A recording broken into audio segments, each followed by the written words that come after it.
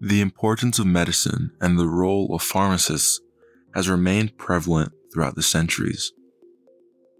When illnesses or sudden medical implications arise, pharmaceutical assistance takes the top priority. However, in these scenarios, what happens if one does not have access to such pharmaceutical facilities?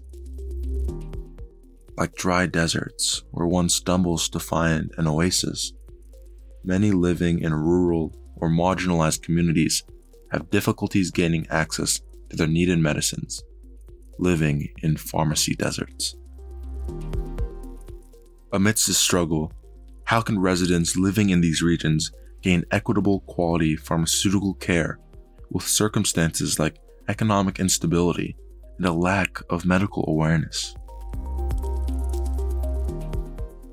Hello everyone, I'm your host, Milo Golding.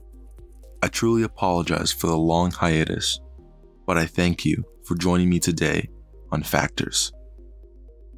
For new listeners, Factors is an audio resource to explore the many perspectives surrounding pressing bioethics issues through discussion and analysis. Today, we'll be discussing pharmacy deserts and the implications they carry upon health outcomes of those living in such regions. The information used in today's episode of Factors was derived from PLOS One, the Journal of Pharmaceutical Policy and Practice, and Preventing Chronic Disease. Medicines play an integral part in our health system, and thus access to medicines is essential to improving health outcome, and a lack of such access can result in increased preventable morbidity and mortality, loss of economic income, and increased poverty. One of the main access points of medicines are pharmacies and other private sector outlets. Pharmacies not only provide medicines, but often offer primary care services, advice, and consultation regarding common ailments, which helps to improve the overall health of the population.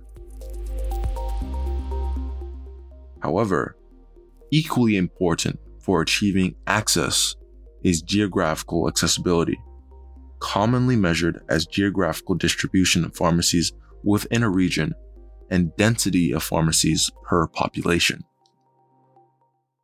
This is also reflected by the fact that the geographical location of residency is a core dimension when measuring health equities. It is important to correlate the different access dimensions, including geographical distribution, to measure access to medicines more comprehensively. Access is multidimensional. Higher densities of pharmacies are found in urban areas, and increased pharmacy density is associated with increased access to medicines. Perception is another important factor to assess accessibility. However, only one study, noted by the Journal of Pharmaceutical Policy and Practice, analyzed perception of distance. It was found that those in the most remote areas and those who prescribed 5 or more regular medicines were more likely to report inconvenience of access to said prescribed medicines. While only 63.7% found traveling to pharmacy to be easy, 84.3% found access to pharmacies convenient. This shows that people's perceptions of easy access to pharmacies also depends on other factors like number of prescribed medicines, mobility, and reliance on others. As our world becomes more connected through digitization, telepharmacy has been an increasingly used method of providing pharmaceutical care to patients through telecommunications. Being such, access to technology and telecommunications devices must be noted as a method of determining accessibility to pharmaceutical care and treatment. Higher odds of common medication being out of stock in poorer communities might be due to high poverty and low rates of prescription insurance coverage. home medication delivery services would be a feasible option to explore in areas where access is limited.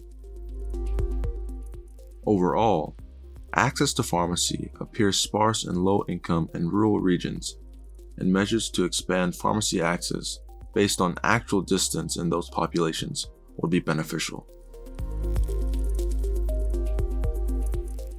Geographical accessibility of pharmacies is one of the key dimensions of access to medicines. Disparities between rural and urban populations is an important challenge. Moreover, expanding our knowledge on geographical access to pharmacies will enable policymakers and health practitioners to provide better access to medicines, moving a step closer towards providing health coverage for all. PLOS One, the peer-reviewed open-access scientific journal published by the Public Library of Science, did a research study identifying pharmacy deserts and investigating availability of different types of community pharmacies and their services for elderly enrolled in a state pharmaceutical assistance program, or a SPAP. This research was conducted as limited studies have investigated geographic accessibility to a nearby community pharmacy for elderly, which is an essential determinant of the access to medications and pharmacy services.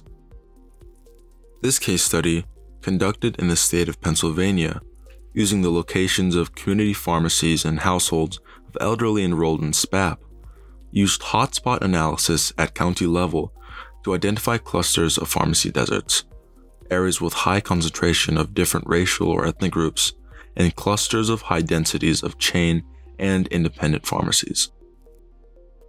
The spatial analysis revealed that 39% census tracts in Pennsylvania were pharmacy deserts and 61% non-pharmacy deserts, respectively. Such pharmacy deserts were found to have significantly more females, married and white elderly, and fewer blacks and Hispanics compared to pharmacy non-deserts.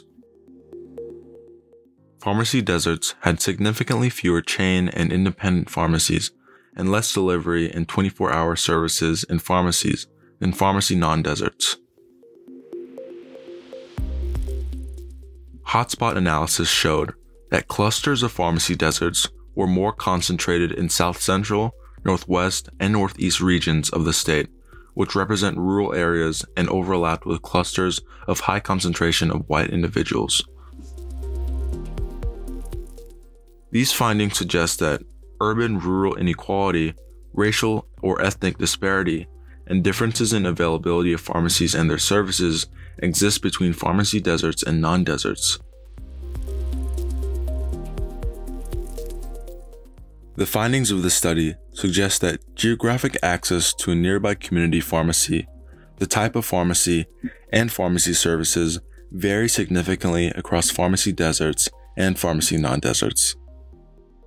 It shows the need for improvements in the distribution of pharmaceutical services in rural areas. Moreover, this study also illustrates that racial and ethnic disparities exist in geographic accessibility to nearby pharmacies for elderly individuals. Coming from the perspective of someone who grew up in a pharmacy desert region, the importance of finding a solution to this prevalent issue is of great importance and imperative, especially following the pandemic. Many of those living in rural and marginalized communities face higher rates of fatality from preventable conditions. Additional studies are required to better understand the relationship between pharmacy deserts and healthcare utilization and costs to develop effective strategies to achieve equitable access to medications and pharmacy services in disadvantaged communities. But alas, this concludes our case study discussion for today.